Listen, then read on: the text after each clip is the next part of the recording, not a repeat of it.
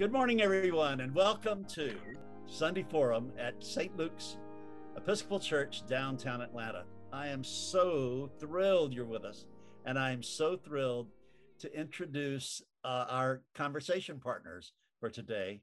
You are in for an amazing, illuminating epiphany about one of the most important things we could talk about, and that is hate as an addiction and turning our country around from its polarized divisiveness into a community of humanity.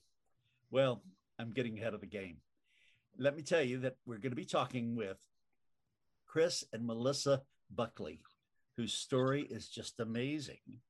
And we'll hear from Chris and Melissa about Chris's journey from being a leader of the Ku Klux Klan and his addiction to hatred and white supremacy to this amazing life we'll talk about. And also, we're going to be talking with two documentarians who are telling the story or helping to tell the story of the Buckleys, Den Blankenship and Aaron Bernhardt, two really wonderful friends. So before we get into everything, let me just greet each one of these people so they can say hello so that you can begin to get to know these folks. So first, Chris and Melissa Buckley, welcome, welcome, welcome. Thank you very much for joining us today. It's a pleasure to be here. Thank you, St. Luke, for, inviting us into your serving. And, anytime we get to sit down and help people understand what's going on and what they might be able to do or a better grasp on how to handle it is a blessing for our family. So great. Welcome, Melissa. Great to have you too. Thank you, sir. Thank you guys for having us. Oh, we're thrilled to have you. And then Aaron Bernhardt, let's say hello to you. Hello, my friend. Hi, how are you? I'm great. Grew up Jewish in Savannah, Atlanta. and Atlanta, and but didn't your family help found the first temple or synagogue in Savannah? So Yes. I got that right. And yep. The AA here in Atlanta. And also in Atlanta. And then Den Blankenship, who is also a documentarian, and is an architect, right, by training. From University of Virginia and University of Michigan, right? Yeah, your classic architecture to filmmaking career. There were so many of us. So Den and Aaron are storytellers extraordinaire, and they're going to help me tell the story with Chris and Melissa. So welcome to all four of you. Let's get at it. So Chris, let's start with you, my friend, and Melissa, because I hear that Melissa is really the hero of this story. But as I understand it, what happened, Chris, is you were in a place in your mind and heart and body where you were absolutely consumed by hatred, white supremacy, violence. And Melissa called in some troops that she just kind of reached out for. And those people helped over the years. It was not instant. Over the years, you really have done a 180. So Chris and Melissa, will you just kind of tell the story? Yeah, I guess I'll kind of set the scene for, how the situation happened. I grew up in a pretty, I like to refer to them as closet racist, right? My family was very polite, courteous out in public, but at home there was a lot of really hateful rhetoric and speech and just, slurs. My dad was pretty, vicious with his discipline, wrenches, cords. Also, some molestation issues by a same-sex family member, and all those traumas just kind of set in. But as a kid, you just kind of adapt and callous to things, and you overcome them, and that's one of the things that I'm just so thankful for about children is they're very, very resilient. And that went on, and I just kind of stuffed it down into a place inside of me where, it just lived there for a really long time. And from that moment on, like, I guess it was like a natural defense mechanism to just like hate homosexuality, because I looked at every homosexual as the one that harmed me. And it was natural defense for me to attack or, to separate or to belittle them. And that was really my first experience with what hatred was. You know what I mean? I grew up in the 90s during the busing reform act in Cleveland, Ohio. So they took a handful of kids from the west side, shipped them to the white side, and vice versa. And, I experienced racism directed at me. And it kind of was like the first forms of confirmation bias that I had about what my parents would tell me at home, because I had friends of every shape, color, size, creed, religion, and when that happened and I started to experience the busing, the racism from the busing, and, I remember my grandmother saved up for a long time and bought me a really expensive pair of shoes on a fixed income. And it was the first new pair of like name brand shoes that I ever had. And they were taken from me the first day of school, you know what I mean? And it was a really bad situation. So, fast forward, my dad comes home one day and he's like, you're going to end up in jail or prison or doing drugs. So he moves us to Southern Ohio, where, you guessed it, everybody looked, walked, and acted like me. So I fit in really well. I was really easy to transition into that crowd. I had friends popular, not popular, ran track and played baseball. And, I really just got along with everybody. And I just decided that I was going to join the Army. That was where my life took me. And, from that point, it was right around 9/11. I had been to basic training and was, done with AIT, and 9/11 happens, and I remember, I got shipped overseas, and, we had started the whole desensitization in the military.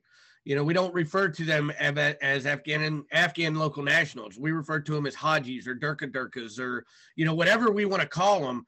And, I didn't think nothing of it. It's just a military bravado thing. We all do it. And, you start your very necessary desensitization process there. Every target that we ever shot at in training, that like close quarters marksmanship, was all, Afghan military age males, Muslim males in traditional dress, pointing an AK-47 at me or an RPG or a knife or a suicide vest. Nobody ever was just there with like a smile handing me a bottle of water. You know what I mean? Yep. So it gives you the visual desensitization now, like this plus this is bad, you kill this, right? What they don't tell you is that everybody dresses and looks like that, right? So everything you see over there is enemy. It's a threat. So, I mean, that started my overvalued belief system. I've tried to steer away from the term radicalization or deprogram or programming. So overvalued belief system works really well because, I had the patriotic, belief system. I remember October 31st, 2008, I lost a very close comrade of mine. We've been through the military from day one till that day. And, the events of the day ended with him having a bullet over his left eye. It come out the back of his head, and I was right there with him. Everything was like really right there. There was no time to react. It was something that I still carry with me to this day. And, that was the first time I ever really experienced a hatred that came not from just like a thought or an emotion, but from the pits of my stomach. It was the most purest form of hatred I had ever experienced. Yeah. I got to experience Islam and Muslims through a very narrow lens. As a soldier in the Middle East on combat missions, you don't get to experience the entirety of the culture. You get to experience what you're there to experience. Exactly. And it's never positive. Yeah. So when we come home, there's this, culture amongst soldiers that, we're going to let you have the opportunity to ask for help. But when you do ask for help, just know that you're going to go live somewhere for 6 to 8 months. You're going to be in a military hospital. You're going to be going through all these evaluations, mental health checks. You're going to be on medicine. Everybody else is going to be at home. So you got this culture where it's like, you know, you can't ask for help, but you also know what happens when you ask for help. Yep. So you know not to ask for help. Right. So when you come home 2 weeks later, right, you're left, for lack of better choice of words, dazed and confused. You're at home drinking a beer, right? You're sitting on the couch with friends and family that you haven't seen in 15 months. And you have yet to deal with any of the emotional trauma that you've experienced, the physical trauma. So you end up drinking a lot more. You end up turning to drugs and alcohol, which, like 3 months after I come home, I broke my back in a training accident. So that was my introduction to opiate painkillers from a doctor. It wasn't something that I seeked out on my own, which it later turned to after the doctor took me off of them. But so that was my introduction to drugs, alcohol, and hatred, all right there. And, you know, me and my friend Mubin, we come up with this reference of, you know, it's like baking muffins, right? You have to have all the ingredients. You have to have the right environment. You have to have all the tools to bake a set of cupcakes. Like, and no matter how small the ingredient seems, it's very necessary. You use a very small amount of baking powder when you mix up a batch of batter to make muffins. But if you don't have that, they don't turn out right. Right. So I had all the ingredients. Got it. The environment was hostile, in my opinion. I was coming home to an Obama administration where you were forced to be pro-life or pro-choice. You were Republican or Democrat. Right. You were liberal or conservative. Right. You were all lives matter or Black Lives Matter. Like, you couldn't just be Chris Buckley from Georgia, right? It's all either or. Yeah. All either or. Yep. It's a very black and white country. And I say that not in terms of race, but Right. it is. And it's in terms of choice. Like, you are either this or this. They put us in this box, and you're either a white supremacist or you're Antifa. Yeah. Yep. Right. Yep. So I get it. fast forward, I come home. My sister-in-law was dating a local drug dealer that I knew, that I was purchasing drugs from at the time, and they were biracial. He was black, she was white, and I don't know, man, it just set me off that night. And I got online, I start Googling, like, how can I protect the white race? If I'm going to be villainized by the color of my skin without having any input, well, then I'm going to root for the home team, right? I'm going to root for the guys that I see being attacked. And I wasn't the only kid that thought like that, but I was a veteran that made this choice. Yep. And then things got really bad. The drug abuse spiraled out of control. I was using probably, I don't know, baby, what would you say? Probably close to 6 grams of crystal meth. Hold on just a second, Chris. So when did Melissa and you get together? After Afghanistan? Yeah. And we got together May 21st of 2009. Got it. Okay. And you've lost your friend. Your friend dies in your arms on 2008. Yep. 1 year. You come home, no way to process any trauma from childhood or from Afghanistan, and you have an injury, and you start medicating through hate, alcohol, and methamphetamines. And opiates. It started with opiates. The opiates progressed into the amphetamines. Got it. I got it. Yeah. Now, one other thing before we keep moving, man, you've given us a lot so far. But I wanted to, did I hear you correctly say you like to say overvalued belief system rather than radicalization? Yeah. Because with my line of work, with the program that I've created, right, you know, that I put together, it's about language, right? And really, what are these radicalized ideologies about? They're overvalued belief systems. Look at Muslim supremacy. It's overvalued belief system. They take it to the extreme. White supremacy, is overvalued belief systems. I mean, even when you look at like cult-like groups and things like Jonesboro and the Moonies and things like that, those are overvalued belief systems that they use to manipulate. So it's more of a palatable word that helps me to be able to do what I do with the military, law enforcement, things of that nature.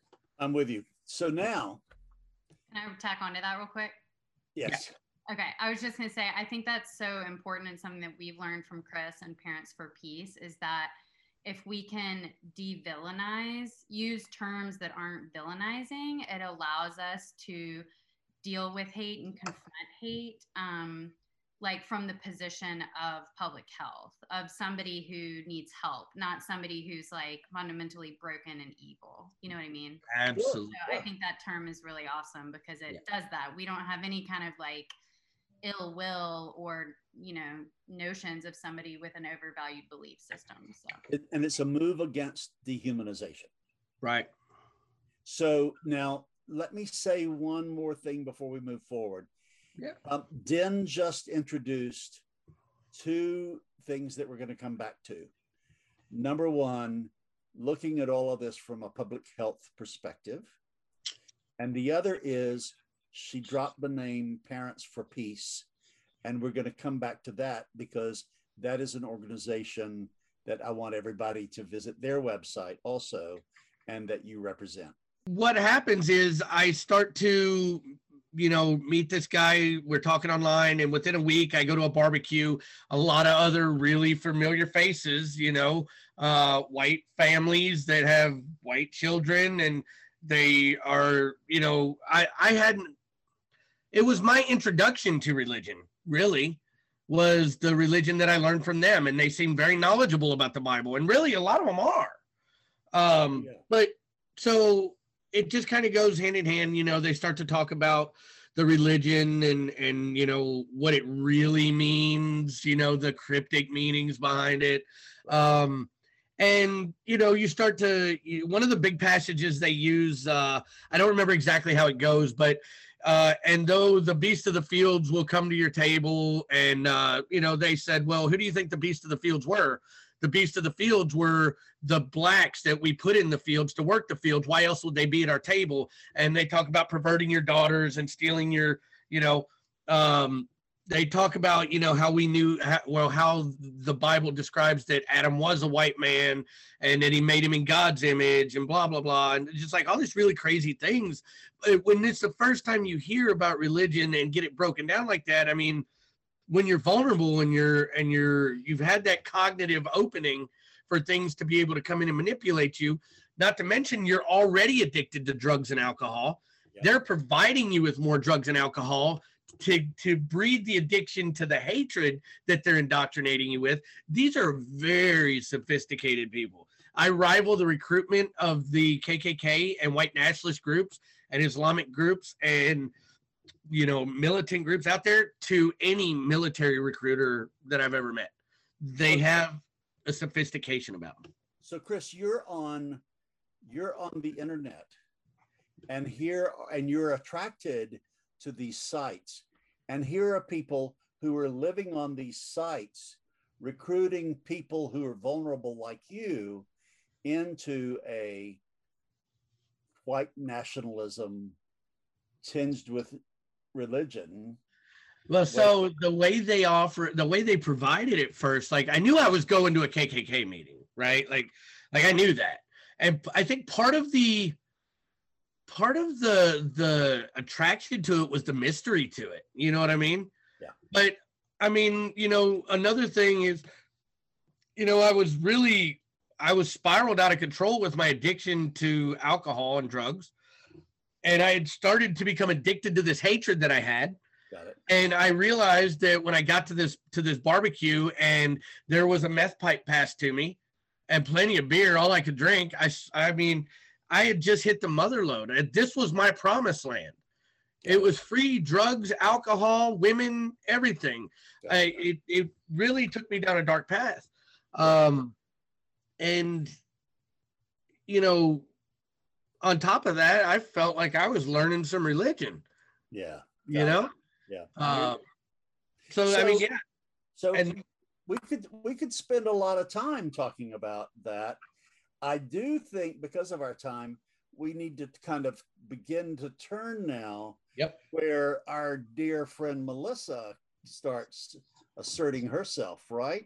Or Yep. am I moving us too fast? No, we're really right on schedule to that. Right. So this goes on for about 2 years, 3 years. Okay. I become more entrenched and more involved in participating. I eventually move up to the second in command of the entire Loyal White Knights of the KKK for the entire United States. I was the head of security, and the only person above me was the president or the Imperial Wizard.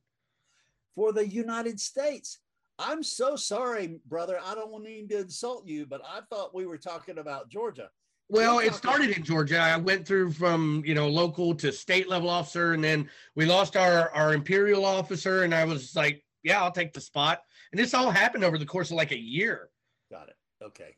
Yep. So she had enough one day, and I will let her take over from here and, kind of explain where her headspace was at. Whenever me and him first got together, he had just got home. He got home in March, and we got together in May.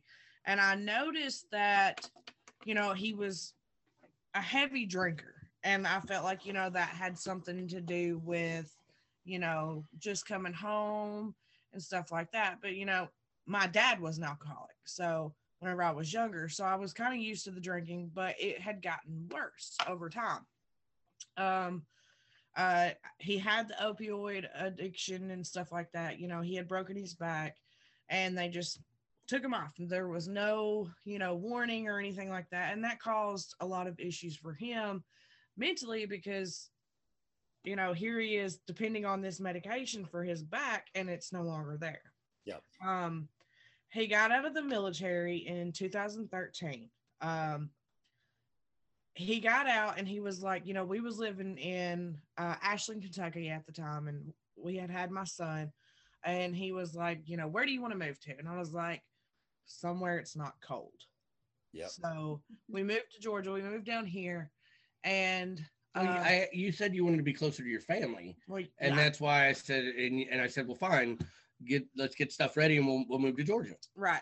So we moved down here, and I could tell that there was he was empty, like there was something missing in him, and I felt guilty. I still do to this day because I kind of felt like I was like, I pushed for him to get out of the military because we had our son and he was gone all the time, and I was like, I wish you would put more, being a dad as you do and of being Sergeant Buckley, you put more time for the military than you do your child. Yeah. And so he exited the military, and we moved once we got down here, he had found that other group of friends. Right. He had told me that he had made new friends and stuff like that. And I didn't really think anything of it because I was like, he's found these friends, and that's whenever I finally later on figure out that those friends were his drug buddies. Yeah. And he would use with them. Yep. So we spiraled down that, I dealt with the addiction, I fought that battle with him, and I thought I was done. Little did I know I was not. I didn't know that he was in the Klan. I didn't know that he had searched for it until later on. And he comes to me and he was like, hey, we're going to go to this family gathering. I had no idea what it was. I had no idea that he had made this outfit for my son. And I have family members that are biracial. Right. So this was really hard for me because my family knew, they was like, he's doing this and here you are supporting him. And I was like, this is a battle that we have to face together. Yeah. This is something that we're going to go through together. It's going to get better. I don't know when, but it's going to get better. We went to this gathering, and here he is having my 3-year-old son, chanting, what CJ says was white powder because he couldn't talk, right. But it was white power. And I was like, it bothered me, but I couldn't show him that it bothered me because he is who I'm supposed to answer to. Yeah, And I hear you. so this is the part that really gets me. Everybody knew him. Everybody knew what he was doing. And they wasn't attacking him. They was attacking me. Yeah. They was coming at my children. And it come down to the point to where me and my 8-month-old daughter, I go to the local Walmart. The local Walmart. I go in to get diaper wipes, come back out, and there's 3 girls, black girls, and I can't be mad at them. I had one coming at me from the side, I had one coming at me to the front, and I had one coming up behind me. I have my child on my hip, and they was like, "We know who you are. We know what your husband's doing, and we're gonna get you." I'm terrified at this point, and the whole time this ordeal is going on, there is a police officer sitting there. Yeah. He does nothing. Yeah. They know. And I was like, "Look," I said, "whatever you guys has got to do, I completely understand." I was like, "Just please let me take my child home." Yeah. And I was like, "And then it's on whatever. I'll take that." So I get home. I'm emotional. I still get emotional. It's all right, my friend. I hear you. I mean, this is one of the most complicated situations any human being can be in. You with African American relatives, married to and in love with a leader of the KKK, being attacked by people of color because of what your husband's doing, and you are torn deeply. Yeah. So I get So home. what do you do? I get home and I'm furious at this point. I'm not mad that they're mad. I'm Right. mad at him. And I was like, "You know what?" I said, I go in and I have it set to my mind that I'm leaving. Yep. I'm taking my kids and I'm leaving. Yep. And I go in and I was like, "Look," I said, "it's the Klan or your family." Got it. And I was like, "I'm taking my kids and I'm going to leave." Got it. Because now they're coming at me and they're coming at my kids. Yeah. And here it is. My son is supposed to start school. And I don't want my son to go to school and say the N word because he wasn't raised that way. I mean, he was, but Right. I didn't raise him to be that way. He idolized his daddy, and everything that his daddy did, he was going to do because he loved his daddy that much. So I told him, I was like, "I'm done. I can't do this anymore. You need to make the decision." Well, it didn't work that way. Got it. This is what he wanted. This is what he was going to continue to do. And I was at a loss. I had no idea what I was going to do. Right. Without him being there, he went out to hang out with his friends. Yep. All hours of the night, with the battle of methamphetamines. Yep. I was raising 2 kids on my own. Yep. A night had come up that I was sitting there and I was like, who knows? Let's ask Google. Ask Google anything and you'll get an answer. Wow. I was sitting there and I was like, how do you get a loved one out of a hate group? That was what you Googled? I said, how to get a loved one out of a hate group. Had no idea Melissa. what I was going to do. The first name that come up was Arno Michaelis. Wow. Already, my friends, you're going to hear a lot more about Arno. But here we go. Here's the turn. I read his story, and I was like, let's just go for the win here and shoot this guy an email. He's a lot like Chris. I don't know if this is going to work, but you can't win the lottery if you don't try. Wow. So I sent him an email and I was like, I told him what was going on. And I was like, "Look, I completely understand if you can't help, but I want to try." I never expected anything back. And about a week went by and I was, going through my email and I see a reply from Arno Michaelis. Wow. and he says, I'm coming in to your area. We can't let him know that I'm coming. Wow. And I was raised to where a woman doesn't step out on her spouse. Yeah. You know, Yeah. you keep things, you talk things over together. You don't hide nothing from one another. You don't go to bed angry with one another. You fight a battle together because you are one. Right. So here it is. I'm feeling like horrible guilt because I went completely behind his back. I've talked to another man behind his back. Never meeting this man before in my life, I tell Chris, I've got to go to the grocery store. No. I go to meet Arno to bring Arno to our home that I've never spoke to Chris about. And what a risk. Arno stands like 6 something. We've got little 5'7", 5'6" Chris. He weighs I am about 5'8", ma'am. Okay. He weighs about 109 pounds soaking wet. I was on that dope hard, man. I weighed I nothing. hear you, brother. I hear And it. here comes Arno. I mean, he sees the other vehicle pull in when he didn't think anything of it.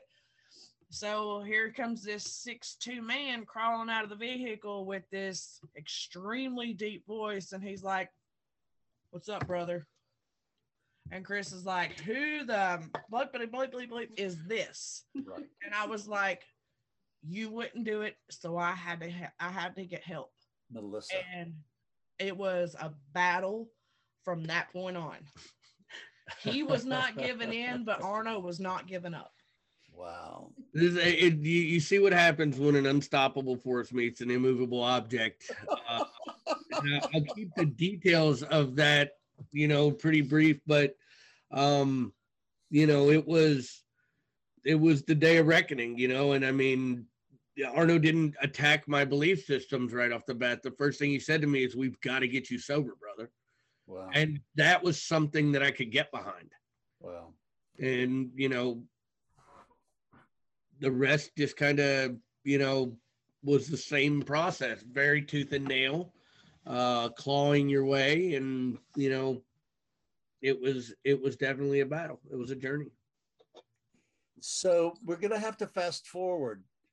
Let's get to a moment where you have really gone beyond a point of no return.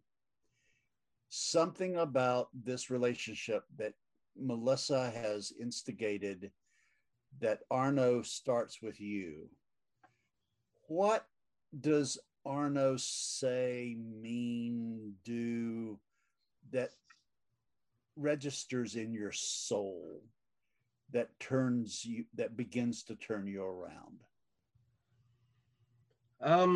Of all, he put you in touch with that was way later. Way after. I think that it wasn't one thing. It Right. was a combination of things. Like there was the, unconditional compassion. Wow. Woo, Wait a minute. Let me breathe deep. Unconditional compassion. I know it's a mouthful, but it was never an attack on me. There were times when I tried to create a conflict so that I could make a quick exit. But Arno never let it work. He would always back away and reach out to me again, and we would continue the journey. Another one of the things that really was effective was he helped me to confront my ideology. He didn't make me do it alone. We did it together. I'm hearing you. Yep. I just had to take a moment there. I love it. We have to take moments like this when we're working at these depths. Yeah. The depth of the soul here.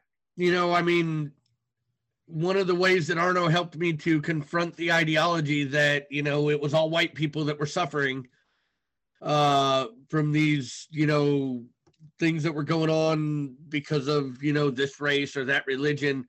Like he flew me all the way to LA to the Midnight Mission, and we served the homeless. And at the end of that, he asked me, he said, "How many white people did you count there, Chris?" Wow. And he drove you from Georgia? No, we flew. We got on a plane. We flew to LA. And then, earlier that day, he took me to meet Father Greg Boyle. I know Greg. He's one of my buddies. And we sat God. and we had a long talk with Hector Verrugo from Homeboy Industries. Lord, these are my friends. Yeah. And, I remember, I've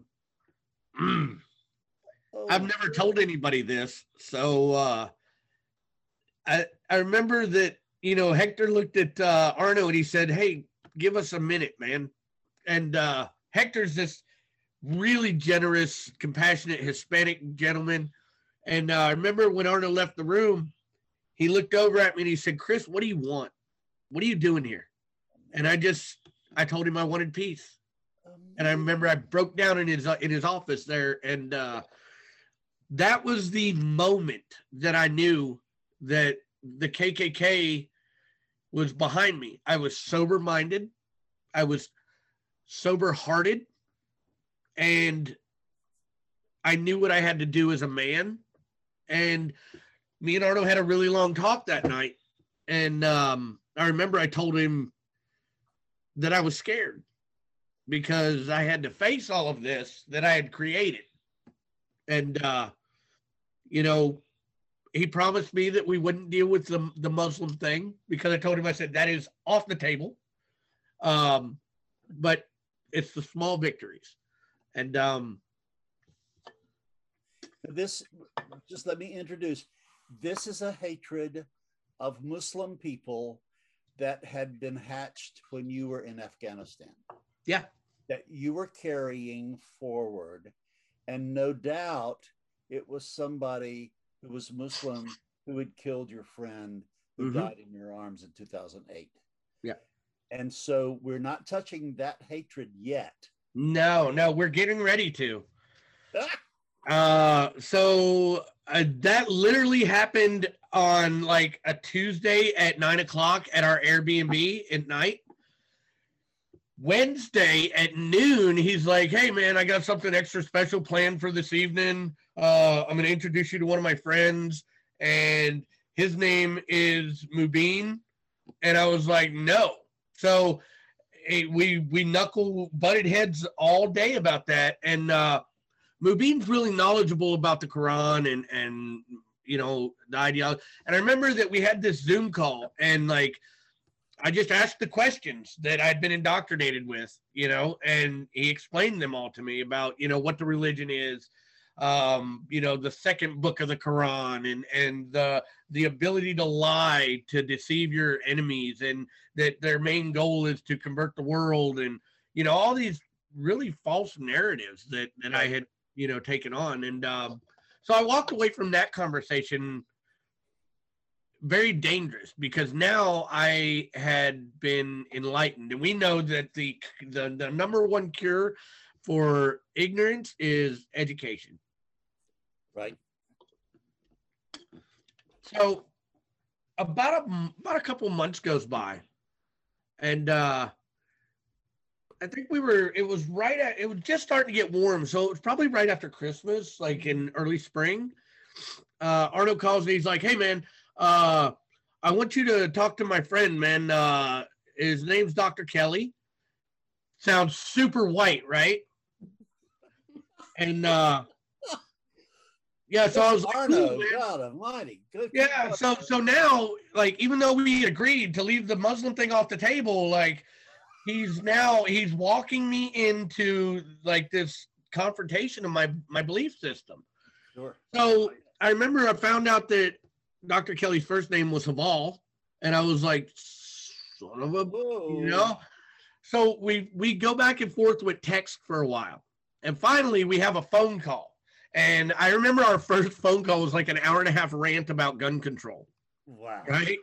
And he called me back again after that, and then we just started talking, and things hit off. I found out that he came to the United States about the same time I was going to Afghanistan. Wow. We both are the same age. Wow. Now we both have kids. Wow. So, you know, he They just secretly had a bromance going on.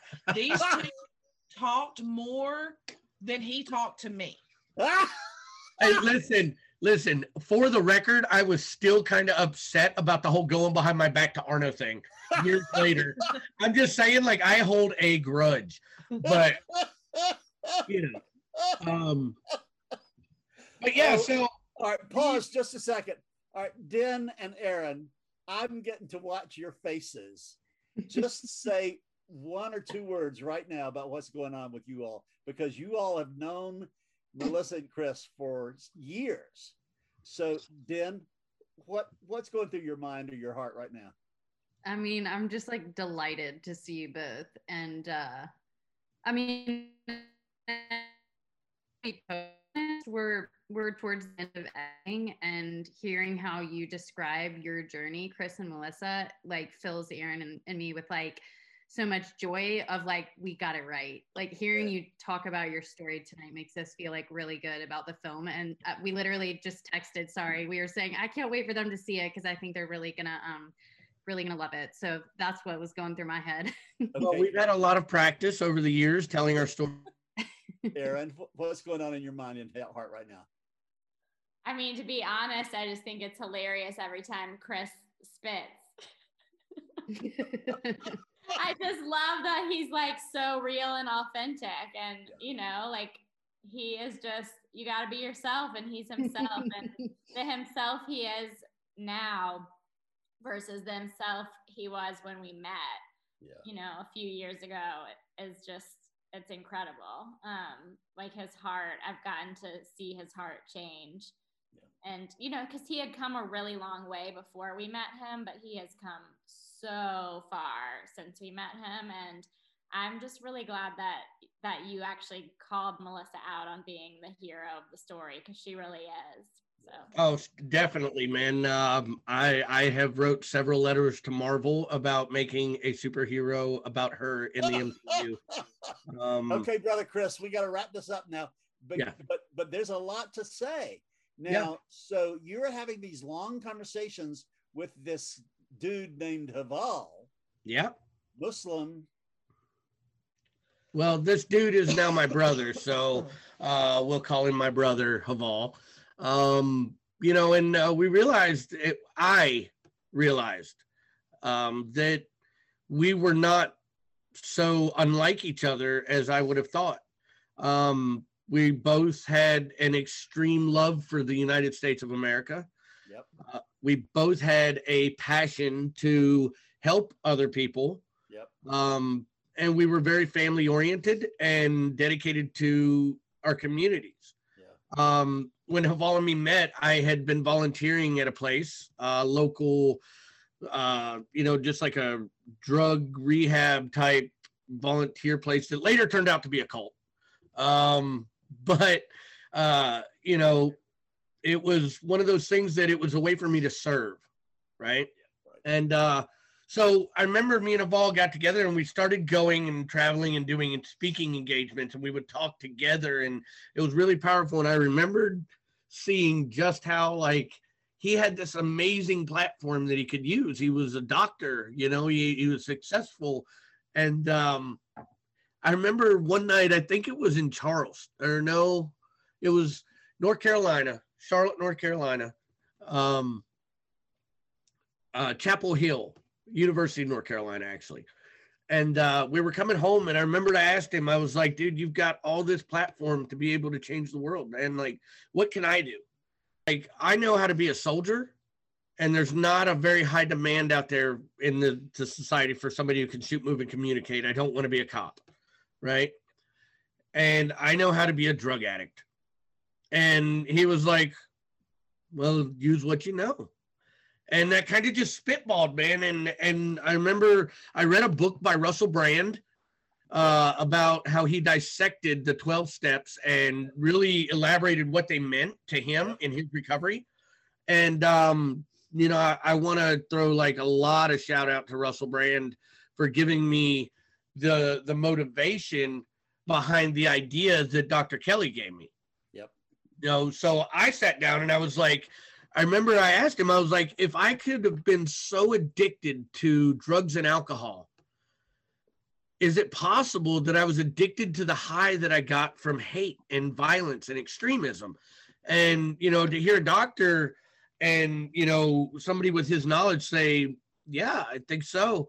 That just, that was like pulling the rubber band back and letting it go. And like, from that point on, it's just been, you know, I sat down and I created a 12-step program for hate and extremism. We lost the copyright on the name because we didn't copyright it in time before we talked about it in public, and somebody stole that. So we're now calling it TRP, which is Trauma Recovery Program. And it's basically a moral cognizant inward journey on how to identify, isolate, and recover from the traumas that we sustain and build a healthy foundation via spirituality, accountability, and compassion. So I took all the things that were given to me, these priceless gifts that I didn't deserve, that people gave to me, and I put them in one place. And that's how I am giving back to be able to help people who are similar in my situation. Chris, I am got to just breathe deep. Oh my Lord, I'm having a glory attack. This was the moment for me, myself, to really know that he was done. He gave Arno his patch. Yep. Let's explain what the patch is. The patch is the patch that they receive when he got his position as the Nighthawk for the state of Georgia and the security for the United States area. For the KKK. Yes, for the KKK. That patch was like the American flag patch on the U.S. uniform. That patch meant a lot to him.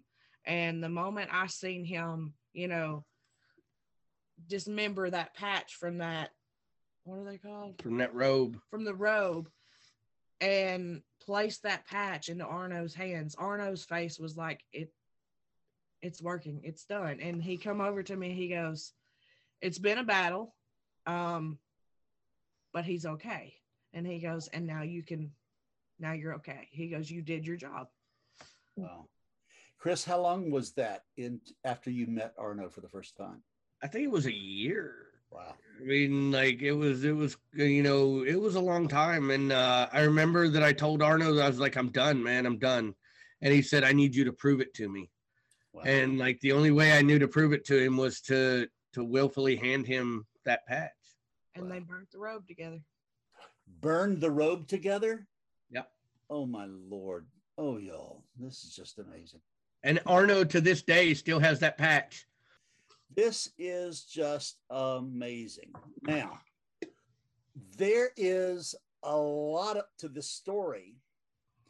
And the way everybody, y'all who are watching this morning, the way you get the story is to see the documentary Clarkston, which comes out in the fall of 2021. It's not out yet. And I just want to throw out there that anybody from the St. Luke's family that wants to send a postcard, I would be happy to sign that with Melissa and send it back to the church parishioners so that everybody can have their own little piece of the Clarkston journey and carry it with us, you know. And I love that. I love that. And so everybody, I know we've got to end. Clarkston, the documentary Clarkston. Number 2, Parents for Peace website. parentsforpeace.org. I'm saying, say that again, Chris. It's .org, not .com. parentsforpeace.org. Thank you, parentsforpeace.org. You hear more in depth from Chris. You get to read this amazing op-ed piece he did for CNN. You also get introduced to Arno and Haval, whom I'm hoping that we can bring to this forum, God willing, inshallah. And we're not going to stop this journey. We are on a journey. You can feel Chris and Melissa's energy. You can feel Den and Aaron's energy. You can feel my energy. And you hear the power of unconditional compassion. And the walking witness to unconditional compassion is Greg Boyle, one of my dearest friends from Los Angeles. We'll try to get him on here. We are on a journey, my friends. We are on a journey. So at this point, we have to stop and we have to thank. So first, Den and Aaron, thank you for connecting us at St. Luke's to Chris and Melissa. Thank you for getting them onto NBC, Lester Holt. And I saw them. He did that, not us. Oh, wow. They did that? Yeah, that was all Chris and Parents for Peace. Parents for Peace. Parents for Peace did that. And then that got him into my sermon 2 weeks ago. And here we are. My God, the Holy Spirit is a choreographer of extreme, delightful cosmic dances. And thank you two. And then Chris and Melissa, I cannot tell you how grateful on behalf of St. Luke's and all the people who watch St. Luke's, we are to you for your lives, for your story, for your commitment, for your energy, for your being together, for your marriage, and for being such wonderful parents to that beautiful son and daughter of yours. So thank you very much. You are our newest best friends, and we are best friends at the level of the soul, and we will stay together forever. Right, Chris and Melissa? Absolutely. I couldn't have said it better myself. And it's just been so pleasant to have the conversation and open the dialogue. And, you know, if anybody from the church has any questions and, you know, wants to dig deeper, you know, I'm very accessible and open to talk about it a little deeper and help them in any way they need. Very good. Now, let me tell you about my people. They are hugging people and they like to get together. So they're just dying for this pandemic to get over. And they're going to want you to come to St. Luke's so that they can love on you and applaud you and let you feel their energy and their love. So, well, on that note, I'll say that you know, we're getting ready to schedule our COVID vax, and you know, wait for this COVID thing to get over. And you know, I'm sure Haval would be happy to hear me say that, you know, we have to be safe before we be affectionate. But I've got a suit in the closet that I'm just dying to put on and travel again. So I can't wait. I love it. Yeah, hopefully this time next year we'll be planning our Ramadan iftar dinner, and we can be with our you know, very diverse family in Clarkston, and you know, be passing the blessings of Eid Mubarak on, and you know, Inshallah. Thank y'all. Bless you very much. Absolutely. And thank you. And thank you everybody who watched us today. We're going to continue this journey and we're going to continue this conversation, and it's not going to stop. God bless. Have a great week. Bye-bye.